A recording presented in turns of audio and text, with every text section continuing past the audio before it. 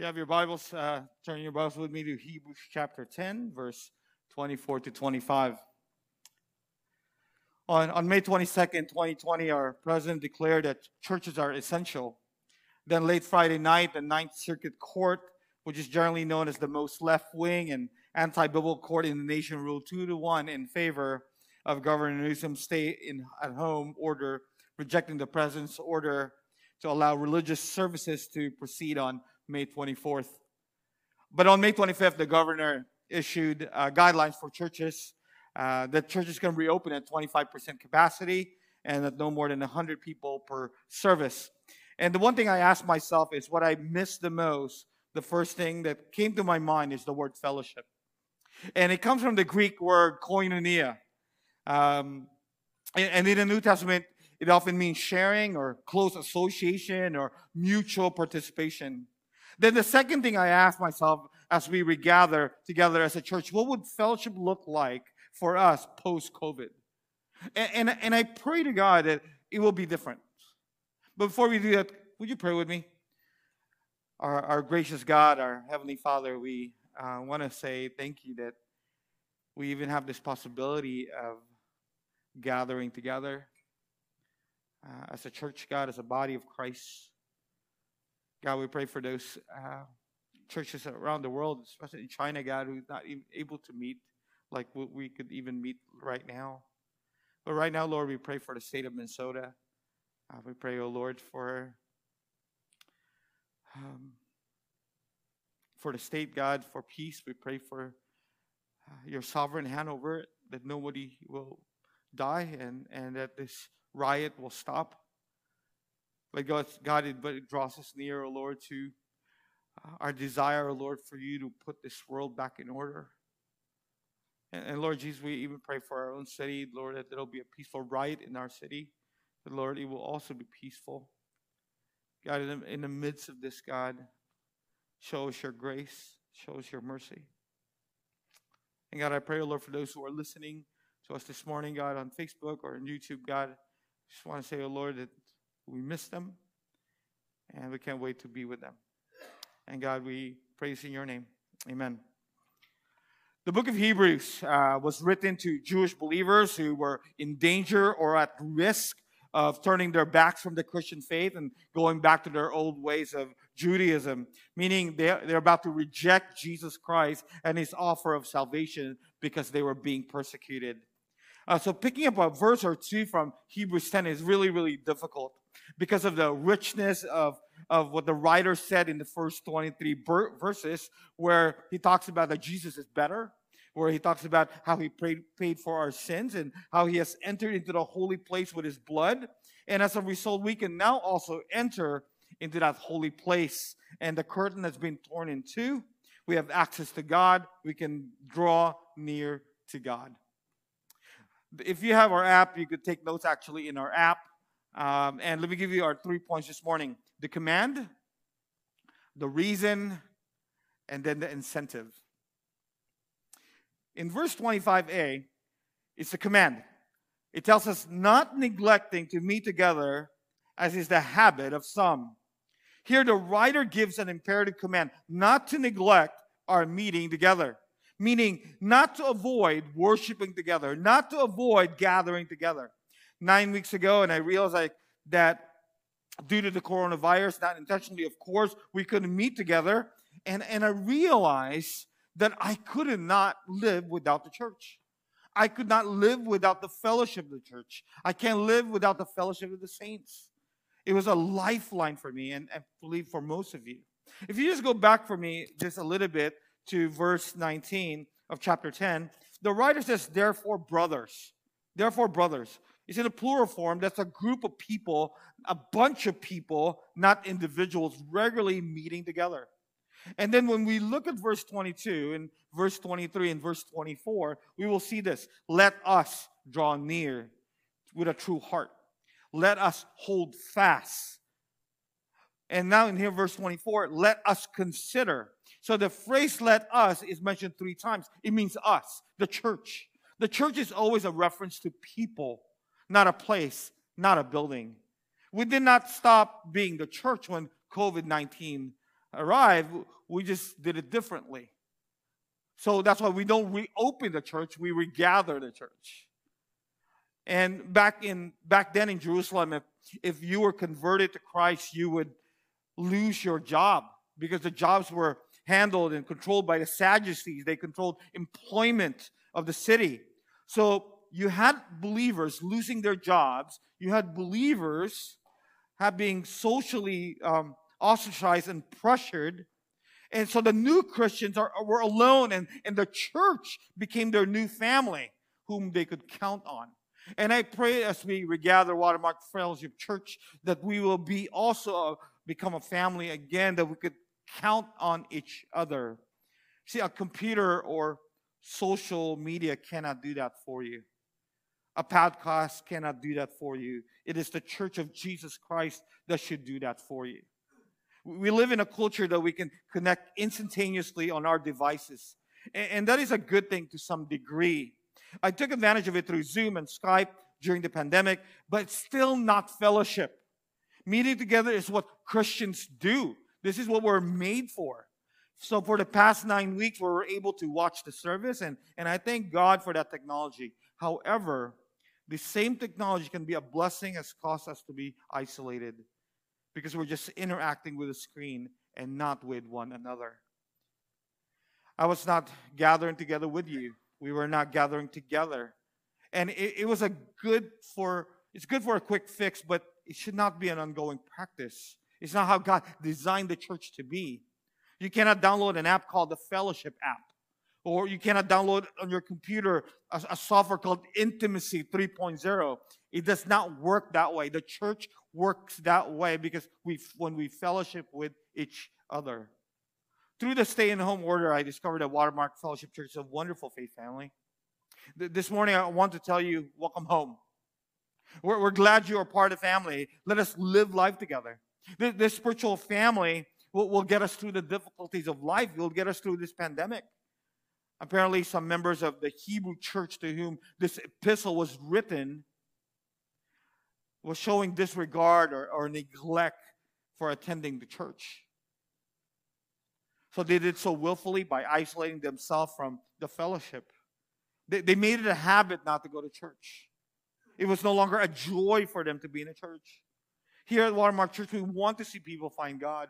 This is why we gather. That's why we invite others on Sunday so that they can hear the gospel, but also they enjoy the fellowship of the saints. How many of you heard of a spiritual epidemic called morbus sabbaticus? Okay, in layman's terms, it is known as the Sunday morning sickness. The symptoms are quite interesting. It never interferes with appetite or affects the eyes. Watching television seems to help the victim. The only symptom is that you cannot get up and go to church. Here's what's strange. You usually do not feel it on Saturday. It only hits when Sunday morning comes. And it never lasts more than 24 hours. About the time Sunday morning services are over, the patient feels better. Monday morning, the patient is able to get back to work. But it was a way of striking again suffered on the next Sunday, and after a few weekly attacks, it may become chronic. This is someone who suffers from morbus sabbaticus. Let me tell you that you need to ask the great physician, Jesus, to heal you today. And once and for all, from this dreaded disease that can strike a death blow to our faith and our walk with Christ.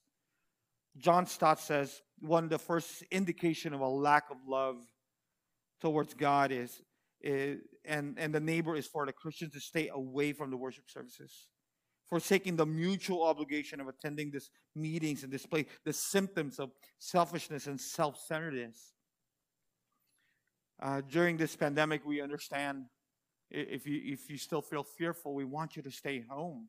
We want you to feel safe, and we want you to make the wise decision for yourself. And come when you feel safe. Come, and we pray for you that you will find courage in this in the coming weeks. But I want to encourage you to see the church with this perspective. One, if you're not plugged into a church, commit yourself to the church. Let me encourage you to do that as soon as possible. And then in that church that you are part of, go there regularly. Gather together with the people of God. Be encouraged. Second, point, the reason why we gather. This is the reason. And look at verse 24. And let us consider how to stir up one another. The first thing the writer says is consider. The verb means to perceive clearly, understand fully, and consider closely.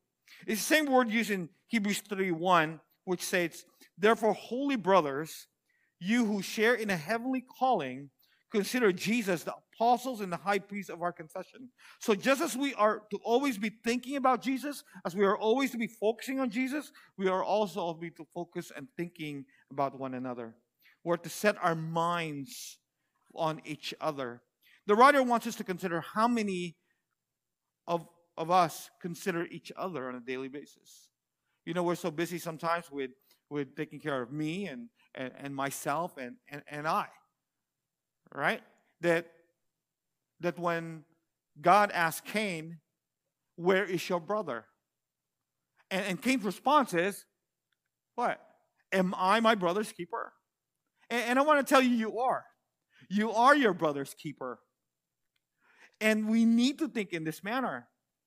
Because it's not going to be easy to be someone's brother's keeper. It needs time, it needs planning, it needs strategy.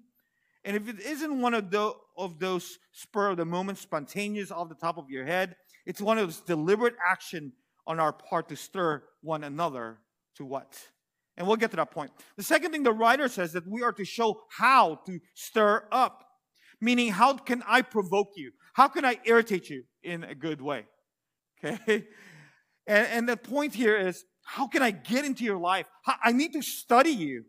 I need to find ways to provoke you in a good sense of the word.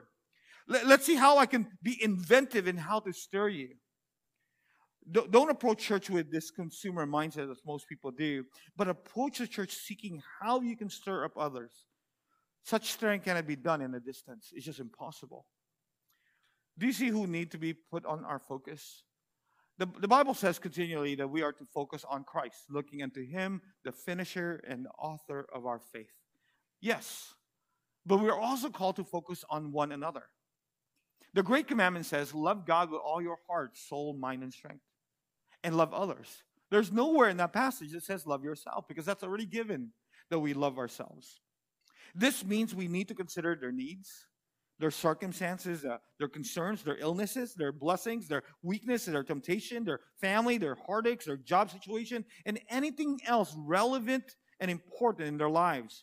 Do you know that there are more than 50 one another commands in the Bible? 50. 50 times the Bible says, care for one another, serve one another, encourage one another. All of that are all one another's that we need to exercise to each other. So instead of asking who's going to minister to me, we need to ask, to whom does the Lord want me to serve? And once you figure out who needs your service, you make time. You plan it out. As Christians, we're never meant to experience the Christian life alone, but rather in a community with each other. Many aspects of the Christian life just cannot be put into practice on our own. Impossible. So there's 3 things here I want to share with you. The first, this is how we stir one another up. 3 things. 1, to love one another. It says here, Hebrews 24, to love. Here the writer of the Hebrews tells us the first reason why we gather as a church is to love. As Christians, we are to provoke one another to love. Back in chapter 6, verse 10 tells us of the love that they have shown for His name in serving the saints, as you still do. See, these Christians who were at risk of going back to Judaism, the writer said, don't do that. Don't stop loving each other, even in the midst of persecution. See, this love that is not self-seeking, a love whose paradigm is the cross. See, if we are to love one another the way the Bible wants us to love one another, it has to be in the paradigm of the cross. We have to look at the cross. And the writer is telling them, don't abandon this practice of loving others, even in the midst of it. See, when I look at the cross, I look at it this way. God loved me when He could have easily given up on me. God continued to love me. God did not stop. It was not self-seeking. It was agape. Because that's how we need to love each other, in the paradigm of the cross. When you and I realize how much God loved us, then we could realize how much we need to love each other. Paul illustrates this point in Philippians 2, 3, and 4. Do nothing. Actually, the word nothing is a very radical word because it doesn't give us any room to do anything, really. It says, do nothing from selfish ambition or conceit, but in humility count others more significant than yourself. Let each of you look not only to his own interest, but also to the interest of others. Do you see that point where Paul was making? Count others more significant? Put someone's interest over yours?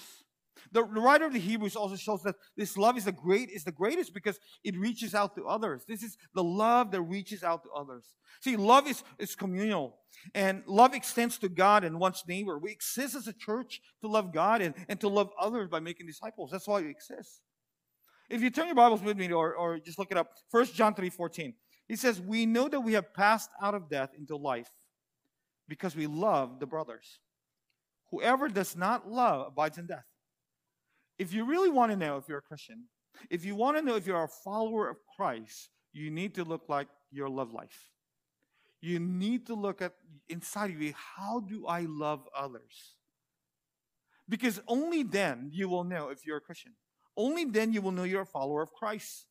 That's how the way we will know that we have passed out of death, that we've been transformed from the kingdom of darkness into his kingdom of light by our love. This is how one knows, sure, that one is a follower of Christ. If you look at John 13:35, by this all people will know that you are my disciples if you have love for one another. You want to know if you're a Christian? If you want people to know that you're a Christian, love. That's what it says. They will know. They will know if you are for reals or they will know if you are a fake by your love. In this way, we make Christ looks good when we love other people.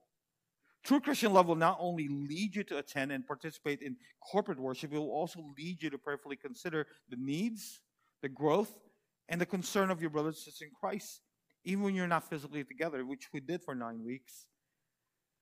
You know, isn't it true that you don't appreciate something until you lose it? And I found that true in the last 9 weeks. I didn't appreciate the church as much as I appreciate the church now, even as we gather in this format. I miss being here on Sunday. You know, I didn't like that guy preaching on the screen. You know, just imagine me. You know, I come down in the morning before service, and we'll get together as a family, and I watch myself. You know how awful that is to watch yourself? You know, I want to take a piece of rock and just like, hit that screen. Right? I go, all the mistakes I made. How could you say that? And then I have 4 commentators right next to me. Yeah, you shouldn't have said that. You should have said it this way. Right? And I'm so glad that we could regather again. And I want to tell you, this is a privilege. It's a privilege that we get to love each other. It's a gift. And sadly, we missed it if we don't love each other. We missed it when we don't exercise this. We miss it when we don't practice love. So the second thing that he says, not only are you to love one another, you are to serve one another. Look at verse 24, verse D.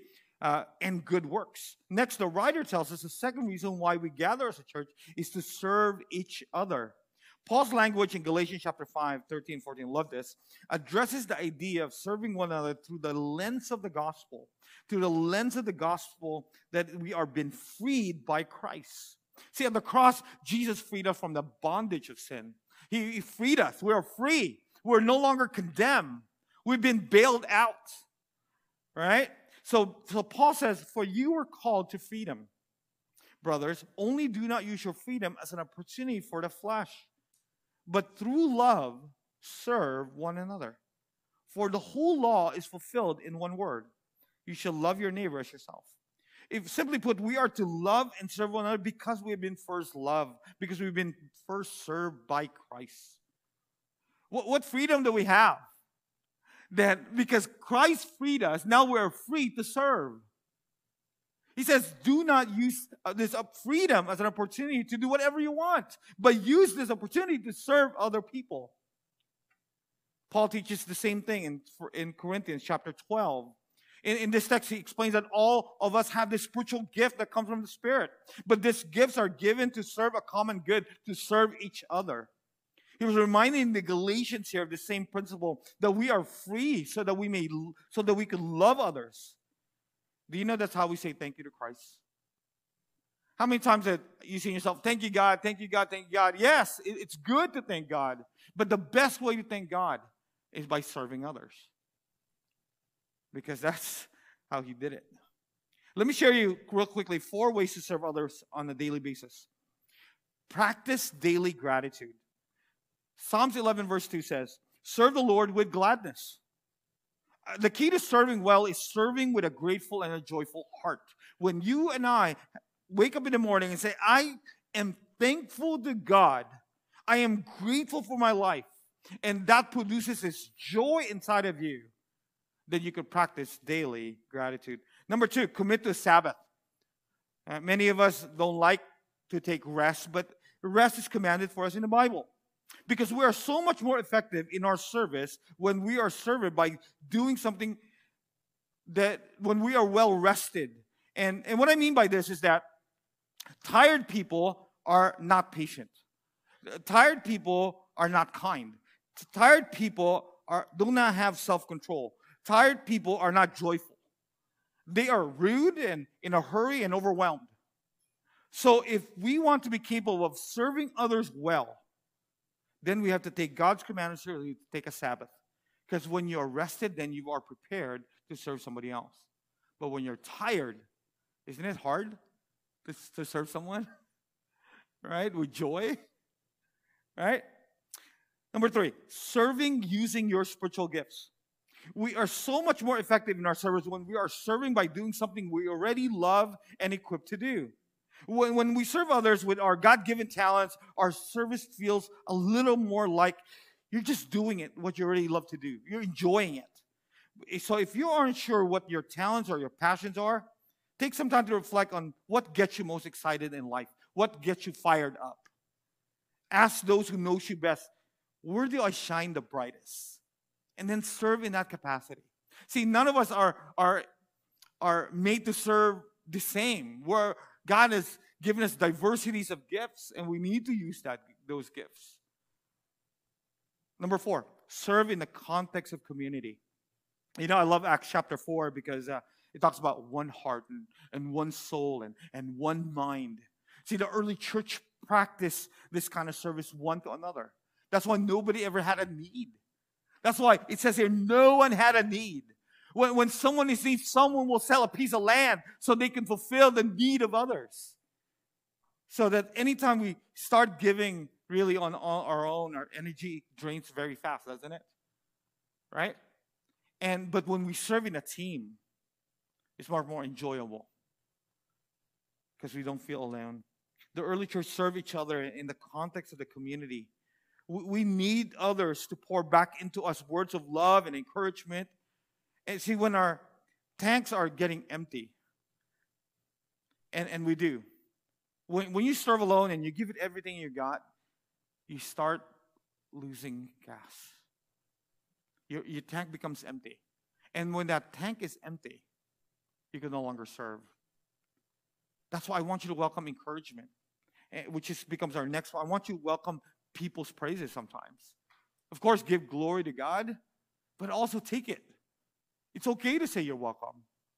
It's okay to say thank you, because that's how we are made. We are made to be an encouragement and to be encouraged. Letter C, not only are we called to love on one another, we are also called to what? To serve one another, but next thing we're called to encourage one another. It says here, but encouraging one another and all the more. Lastly, the writer tells us the reason we are regathering is to encourage one another. The Greek word has the idea of coming to the aid or assisting someone else. When I find myself feeling overwhelmed and discouraged, I get a text from someone and just tells me, I appreciate all that you do. And it just brings me back up. And last Sunday, I received a kind note of encouragement from a friend over text. And it was only about 3 sentences long, but the Lord used it to stir some much needed strength in my soul. And I want to tell you, even pastors gets tired. Even pastors gets discouraged. Okay? And all of us gets to a point of we're discouraged and we feel empty, and that's when we need each other to encourage each other. This last 9 weeks I've gone close to Paul, and I always receive an encouragement from him every Sunday. And he's really so kind, and he just brings me to say, okay, I needed that strength in my soul. And about a few weeks ago, I received from Lisa also an encouragement. It felt so good. Because when we pre-record the service, I feel like so awful after that. Oh, I can't believe people will watch that. And I received an encouragement. Oh, it wasn't so bad. My kids were wrong.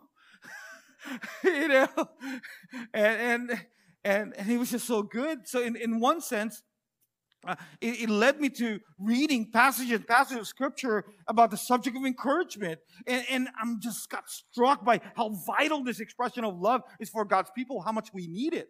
See, in one sense, encouragement is like oxygen in the life of a church. It keeps the heart beating and the mind clear and the hands inspired to serve. Encouragement is so important to the church that God does not merely recommend it, He explicitly commands it. Mark Twain said, I can live for a week of one good compliment. William James, the father of modern psychology, said, the deepest principle in human nature is the craving to be appreciated. George Adams, encouragement is the oxygen of the soul. The Japanese proverb says, one kind word can warm 3 winter months. That's how much we need encouragement. In John 16:33, what an amazing promise from the Lord. Jesus warned that in this world you will have trouble, which he then followed with a much needed encouragement. He says, but take heart, I have overcome the world.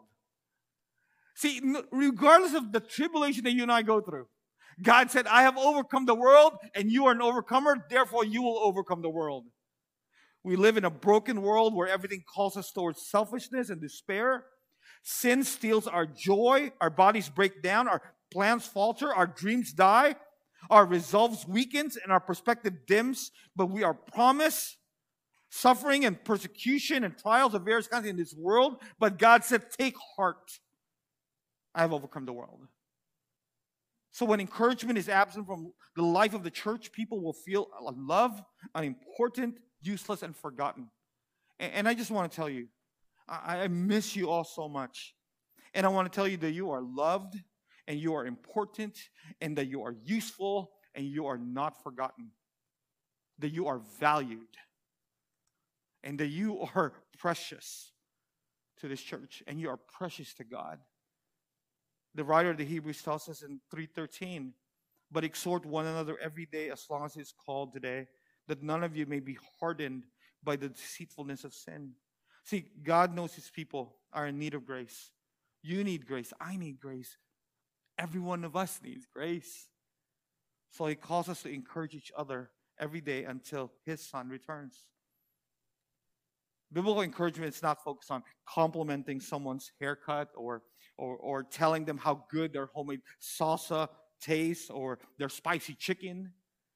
That kind of encouragement is important. But the encouragement the Bible refers to is explicitly Christian encouragement that points out evidence of grace in one another's life to help them see that God is using them. That's the kind of encouragement that we need. See, this world will bring you down. And we need each other. And Christians need to be the greater encouragement. I said in the first service that I don't agree with anything Joel Osteen say. Okay? But one thing I love about Joel Osteen is his smile. Right? He always makes you feel good, doesn't he? Like he goes on camera and he preaches. Right? That's what he does. Right? Isn't it encouraging that someone actually smiling? When he actually says, Jesus loves you, I agree with him on that. He actually does it with a smile. But so many people say, Jesus loves you. No, Jesus loves you. He does. And we have to do it with a smile because it's true, isn't it? Right? So when you see Joel Osteen tonight, look for the smile. Right? And the church needs to be smiling. The church needs to be encouraged. The New Testament reveals that encouragement was a regular part of the early church. It was their lifeline.